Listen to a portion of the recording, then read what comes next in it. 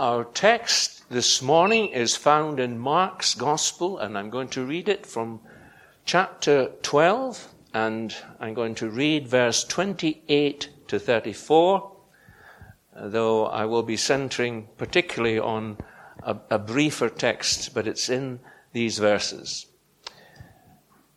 28. And one of the scribes came up and heard them disputing with one another.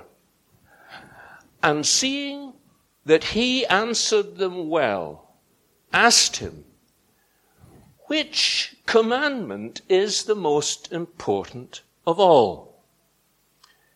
Jesus answered, the most important is, hear, O Israel, the Lord our God, the Lord is one.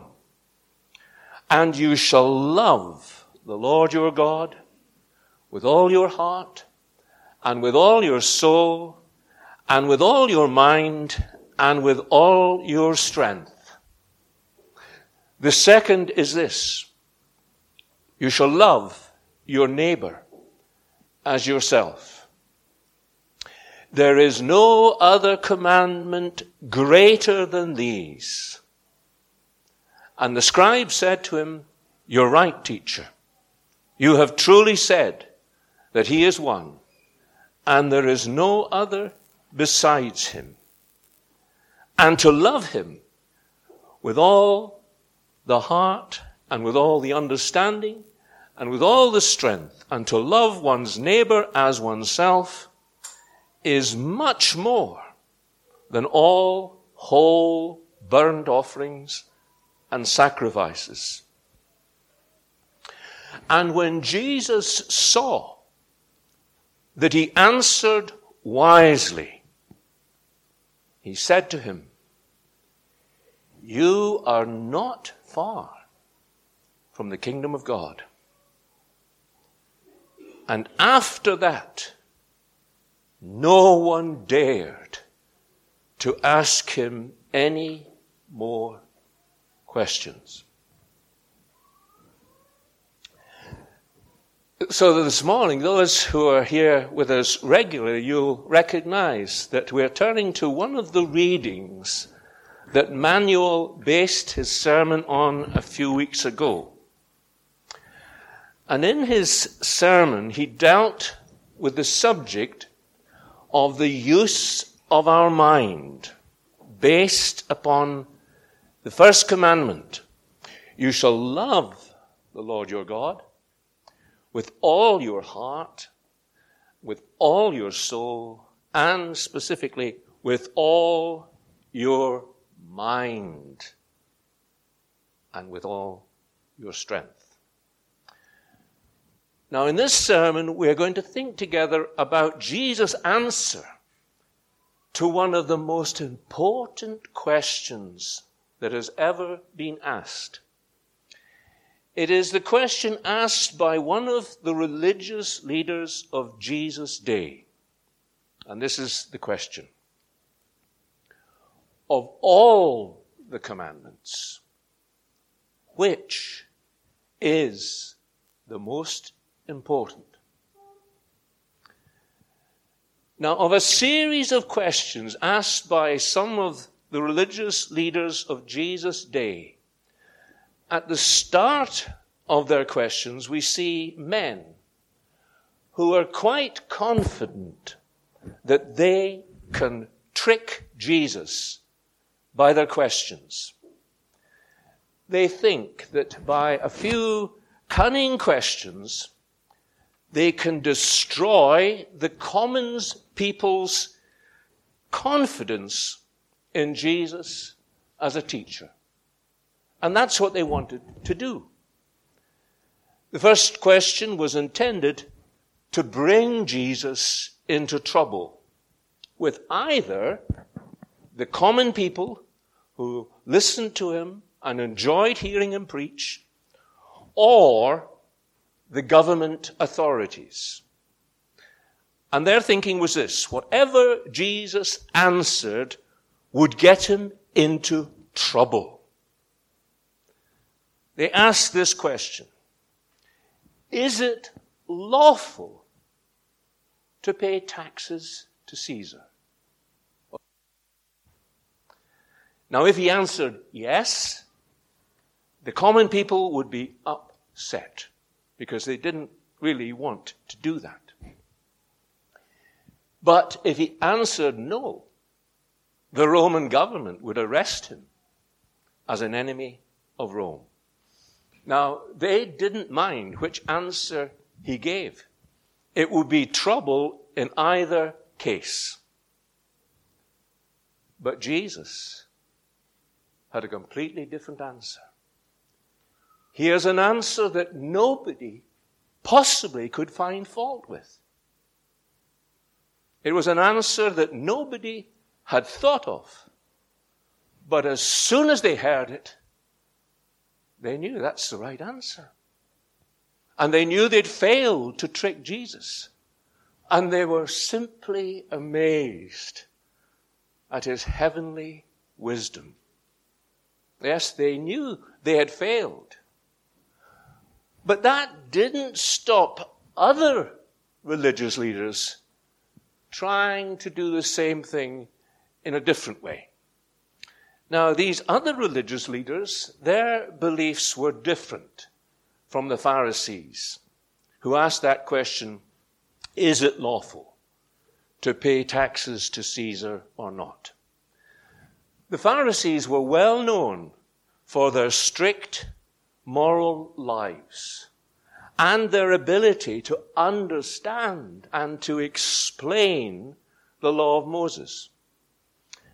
And one of the particular things that they stressed was the importance of the resurrection. They believed in a resurrection. They believed that one day there would be a judgment day. And on that day, there would be a resurrection from the dead. They believed that. And they taught that. They also believed that angels really existed. On the other hand, this other group, the Sadducees, they didn't believe in either of these things. See, if you like to put it this way, the scribes and the Pharisees were like the people today who take seriously God's word. But they didn't really take it seriously, but they thought they did.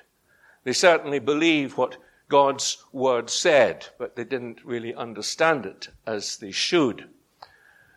But the Sadducees were like some of the people today who say, well, you can believe parts of the Bible, but there's other parts. You can't believe that. I mean, you don't believe in resurrections. That can't happen.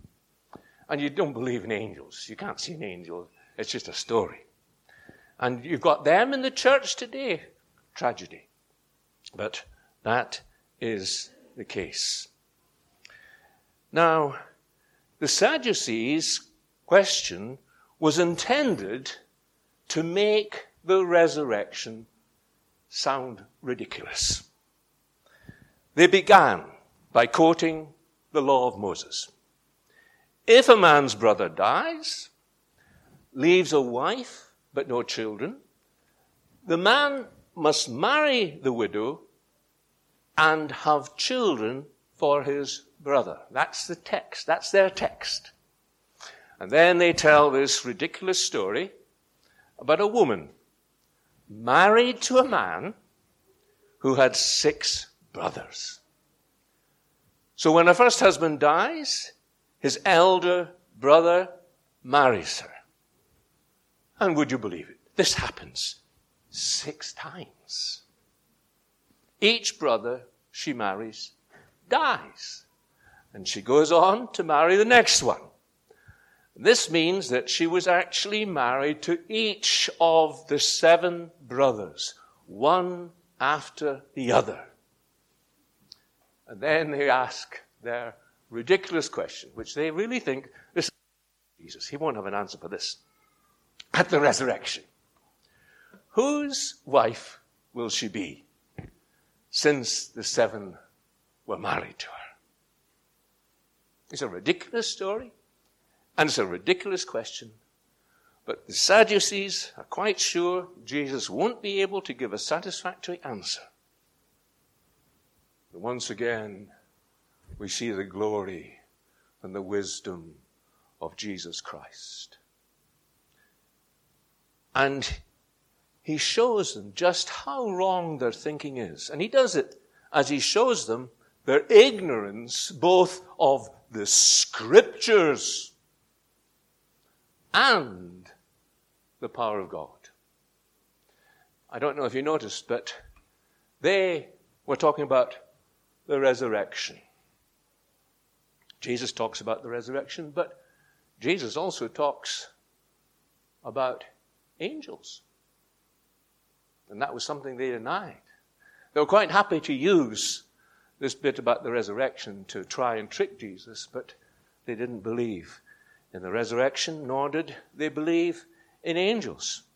But Jesus shows their problem was they didn't know the Scriptures.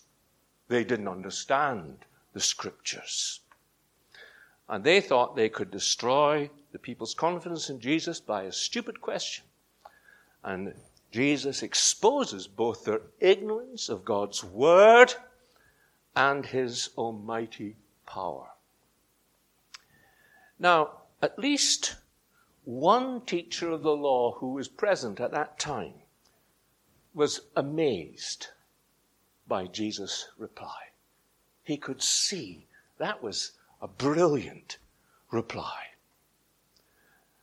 And Mark tells us, noticing that Jesus had given them a good answer, he asked Jesus. And this is the great, really important question we must think about this morning.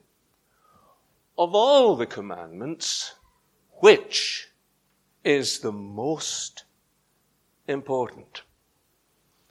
Now, this question was different from the other two, because this was a serious, a sincere question, and Jesus gives it a serious and sincere answer. He immediately replied, the most important one is this: Hear, O Israel, the Lord our God, the Lord is one. Love the Lord your God with all your heart and soul and mind and strength. The second is this: love your neighbor as yourself. There is no greater commandment than these. Now, once again, Jesus' answer shows how well he deserved his reputation. The reputation that said, no one ever spoke the way this man does. And I want you to notice three things about his reply that earned him this reputation. Firstly, I want you to notice that Jesus' reply was an extremely simple one. It was not the kind of reply that the religious teachers expected.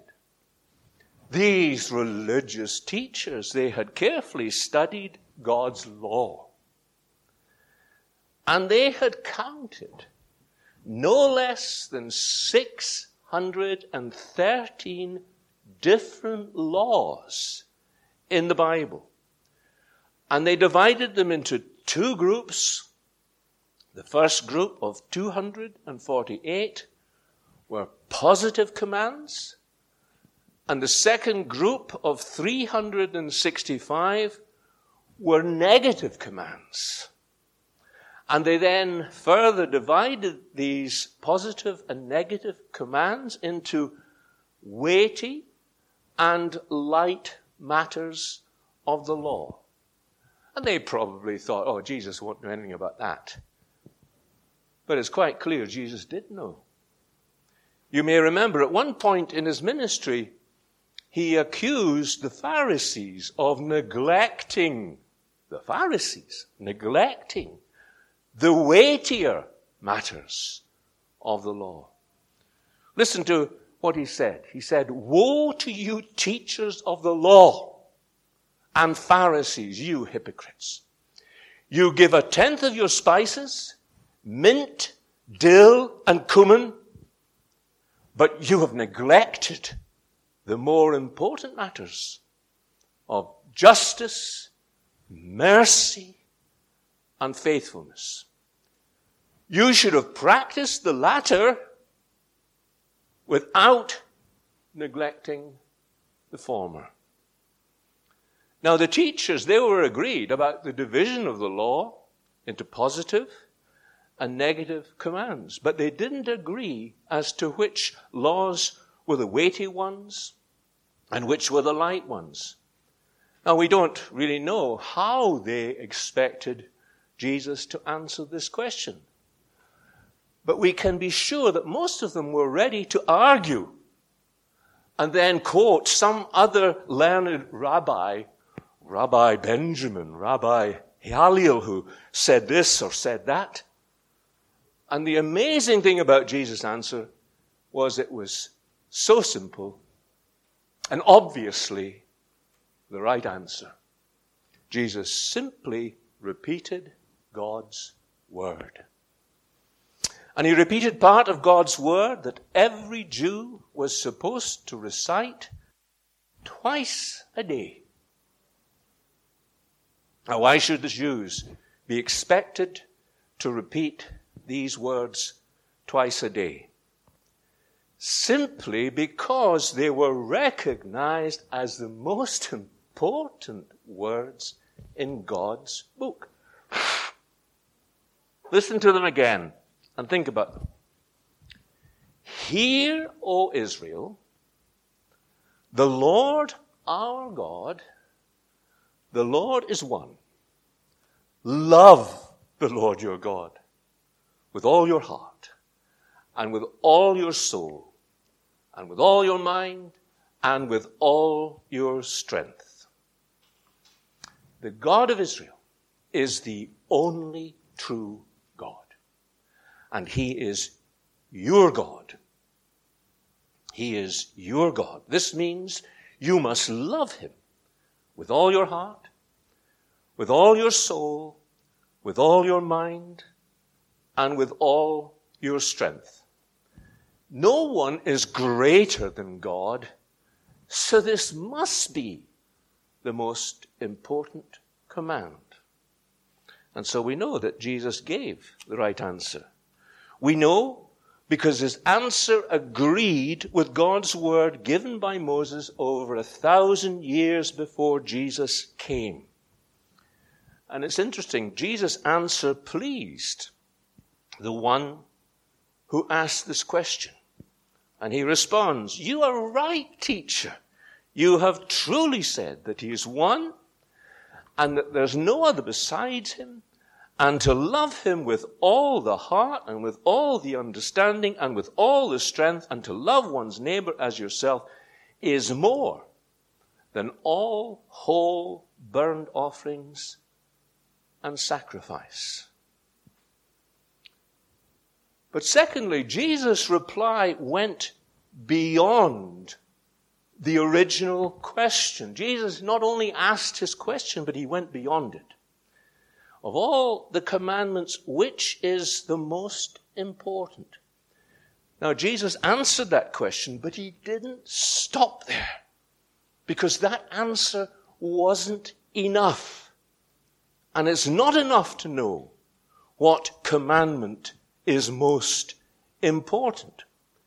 We must also know the second most important commandment. Also, it's very important that we understand why Jesus links these two commandments together. One is more important than the other, but you cannot keep the first command if you don't keep the second command. Listen carefully to what Jesus said. The second is this: love your neighbor as yourself. There is no command greater than these. Now, do you understand what Jesus is saying? He says, you mustn't think about these commands separately. They stand together as one command. Now, he doesn't say there's no commands greater than these. No, he says there is no command, singular, command greater than these. In other words, it's impossible to love God as he requires if you don't love your neighbor as yourself.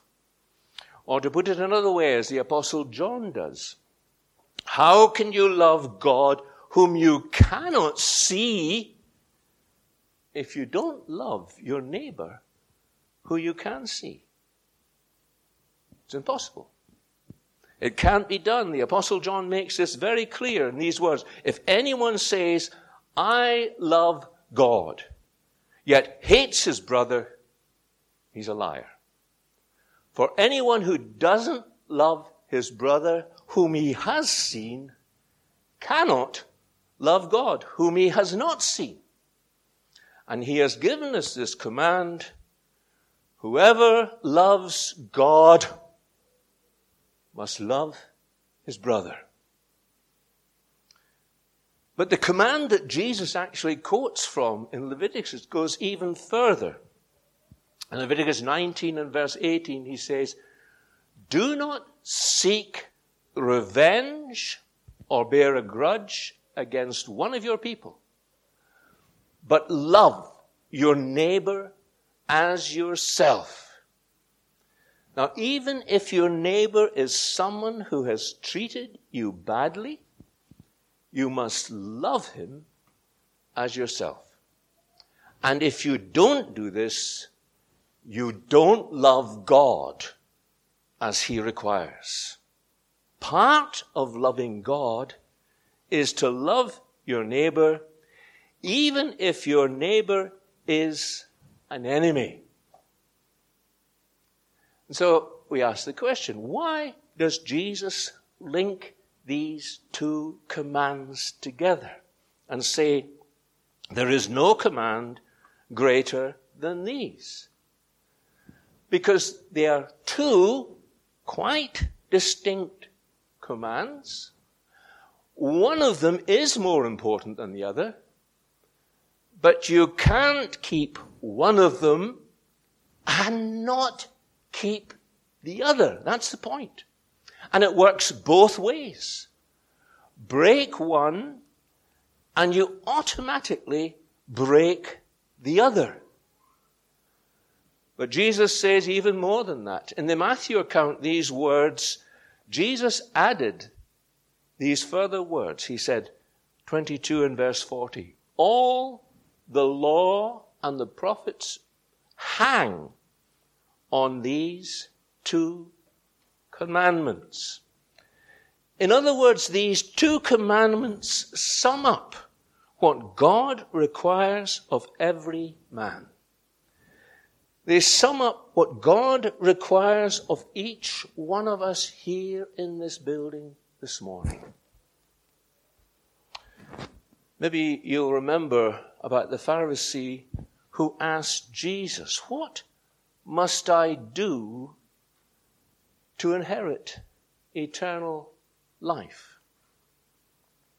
I wonder if you remember Jesus' answer. He said, what is written in the law? How do you read it? And he answered, love the Lord your God with all your heart, with all your soul, with all your strength, and with all your mind, and love your neighbor as yourself. You have answered correctly, Jesus replied. Do this, and you will live. That's how he's going to get eternal life. Do this, and you will live. Now here's a great question.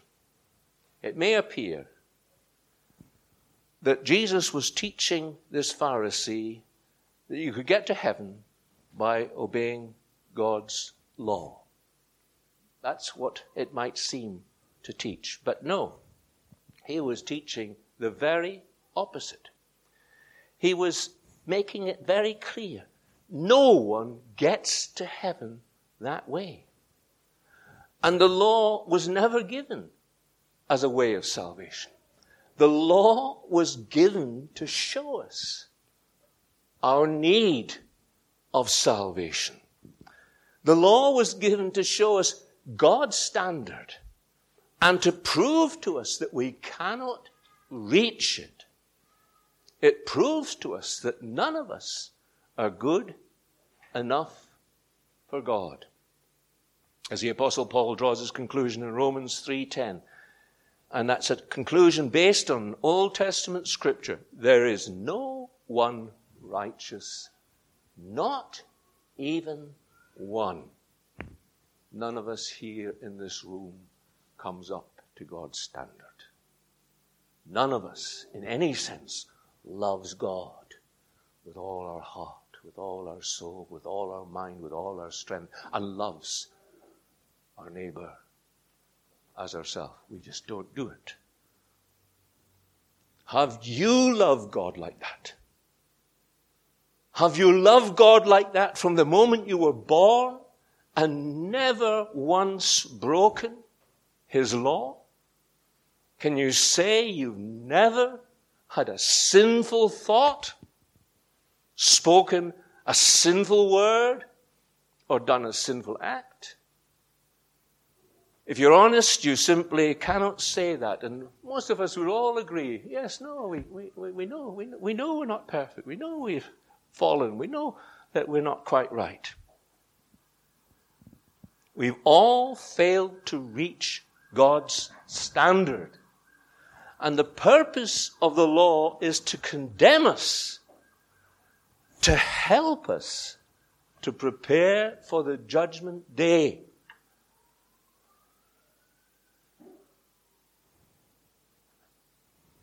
And my friends, I'm very concerned about the judgment day. Because every one of us here in this room this morning is going to be there. And every one of us is going to have to give an account of our lives. And unless we have the righteousness that God requires, we are going to be banished from God's presence forever. We are going to be put out into outer darkness. The law shows us that we need a righteousness that doesn't depend upon our obedience to God's law. And again, this is what Paul is doing as he goes through his epistle to the Romans. He clearly tells us in Romans 3 and verse 20, no human being will be justified in his sight. Through the law comes the knowledge of sin. That's what it does. The law gives the knowledge of sin. And the righteousness that God requires demands a perfect obedience to his law. And he can never accept any lesser standard. And this means that unless there is some other way that we can become righteous, there's no hope for us. And the good news is that God has provided such a way. What is this other way? Again, the Apostle Paul sums it up like this. Again in Romans 3, verse 21 to 22. But now, the righteousness of God, that is what God requires, the righteousness of God, has been manifested apart from the law. Although the law and the prophets bear witness to it. That is the righteousness of God through faith in Jesus Christ for all who believe. What we could never do, the Lord Jesus has done. And we see this very shortly. From the moment of his birth until his death on the cross, Jesus perfectly loved God his Father with all his heart, with all his soul, with all his mind, and with all his strength. And he loved his neighbor as himself. All through his life, that was true of Jesus. He lived the perfect life that we have failed to live. And he died the awful death that we all deserve to die. Now, why did Jesus come to this world to do these things? He came to provide for people like you and me the righteousness that God requires. And the life and the death of Jesus is this righteousness of God that Paul is talking about. And God gives that righteousness as a gift to all who believe in Jesus Christ. That's the heart of the good news that we seek to bring to you week by week. God will accept every sinner who trusts in his Son. Sinners are saved not by works of righteousness that they have done, but by the righteous life of Jesus Christ and his sacrificial death. In other words, they're saved through faith in Jesus Christ. And this is the great point that Jesus makes about the law. This law is given to lead us to Jesus. It's given to show us our need of him. So that instead of trusting in things that we do, we trust wholly in Jesus and what he has done. And that is the great need of every one of us here this morning. Praise God, most of us, I trust here, believe that is our greatest need. But Jesus has one more very important point to make before he finishes. Thirdly, this reply contains a word of warning and a word of hope for the Pharisee who asked this question. Firstly, a word of warning. And this is a word of warning to all of us here this morning. The very important warning. Knowledge of the truth is not enough to save a man. The Pharisee agreed with everything Jesus said. He clearly understood that love for God and love for our neighbor were more important than all burnt offerings and sacrifices. And yet Jesus plainly told him, you are not yet in the kingdom. You're near it, but you're not there yet. You're not far from the kingdom of God, was the words he said.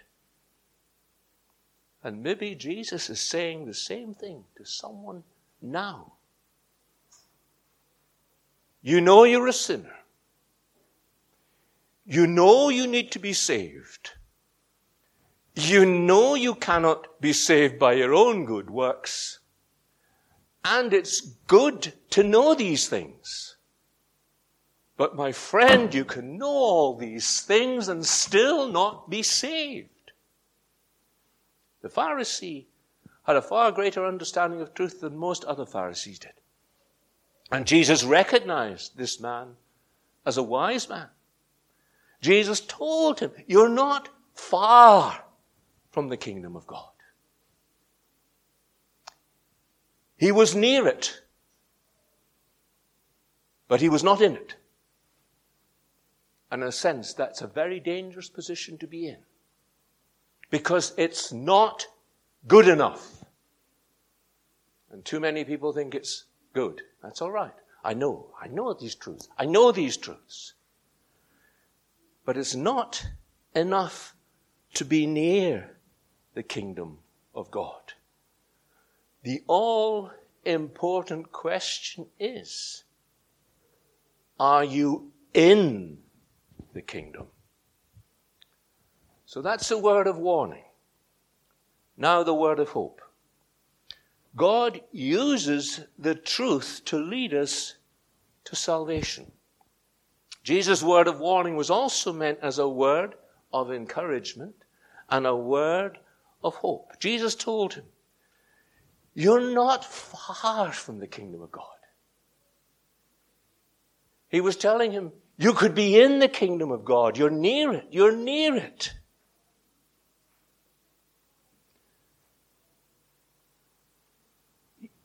Your knowledge and your understanding of truth has brought you near it, but there's still progress to be made.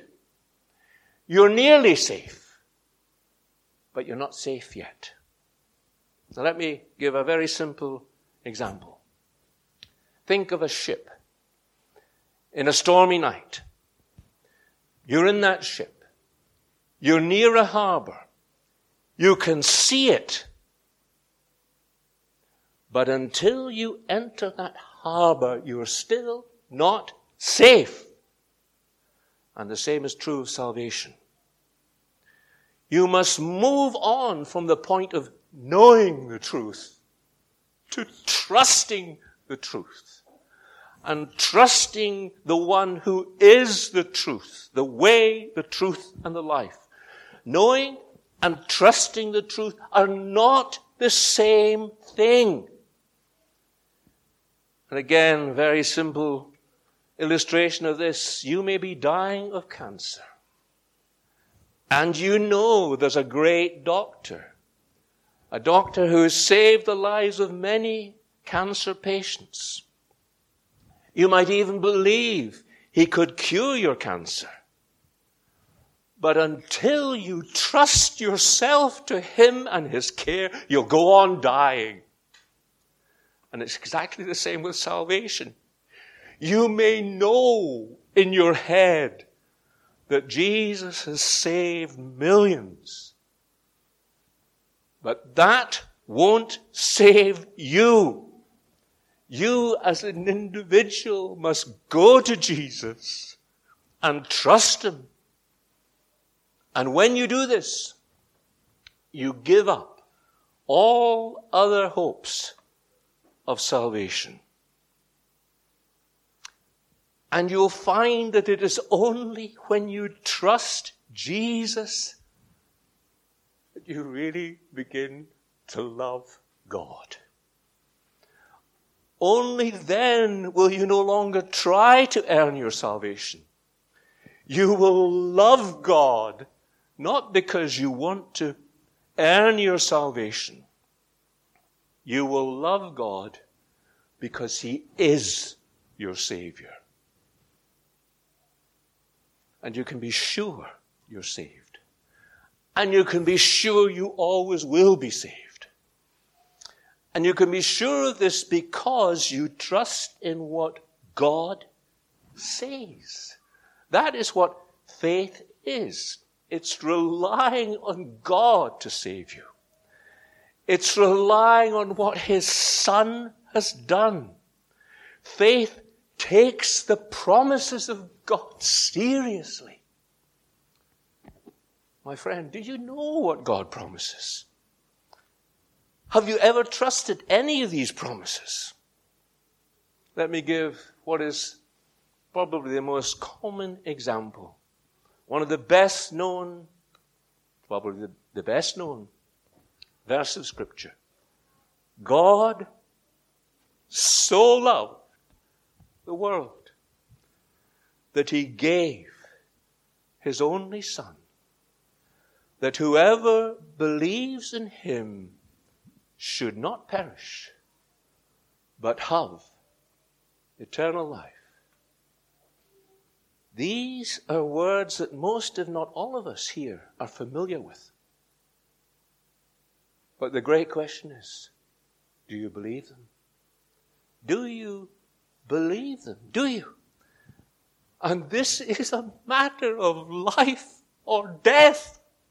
There is no more important question than this. Do you believe that Jesus, the Son of God, is the only Savior that God has provided? The only one who can save you from eternal death. The only one who can give you eternal life. More than that, have you asked him to do this for you? This is so important. And this has been brought to my attention forcibly just a few months ago when someone in this congregation, one Sunday night, talking to him, the next day, he's dead. He never thought that would happen to him. Thankfully, he was one who was trusting in Jesus. He was ready to go. If you were to die before this day ends, where would you be? Where will you be? Will you be in hell or with God in heaven? Where will you be? Don't leave it for another time. I'm not just being melodramatic and saying this may be your last opportunity. It may well be. I don't know. It may be my last opportunity to plead with you. And I do plead with you. But I do more than that. I want to take you now to an invisible realm. A place that you cannot see. Somewhere in this universe, I don't know where it is, there is heaven. And seated at the right hand of God is the Lamb of God who came into the world to make salvation a reality. A man like you and I, and yet he's more than a man. He's the God-man. And Jesus Christ, who is there now, is the same yesterday, today, and forever. And among many other things, that simply means that what he said when he was here on earth, he still says today. And he does it by coming into the building now by the Spirit of God. And he can do what I can't do. I can't convince you of these unseen things. And you can't see them. But you can believe them because God's word says them. And Jesus says today, come to me, all who labor and are heavy laden, and I will give you rest. That's a promise. And I'm pleading with you. Take him up in that promise. Call upon him. Call upon him now. And the promise is, whoever calleth upon the name of the Lord shall be saved. Amen.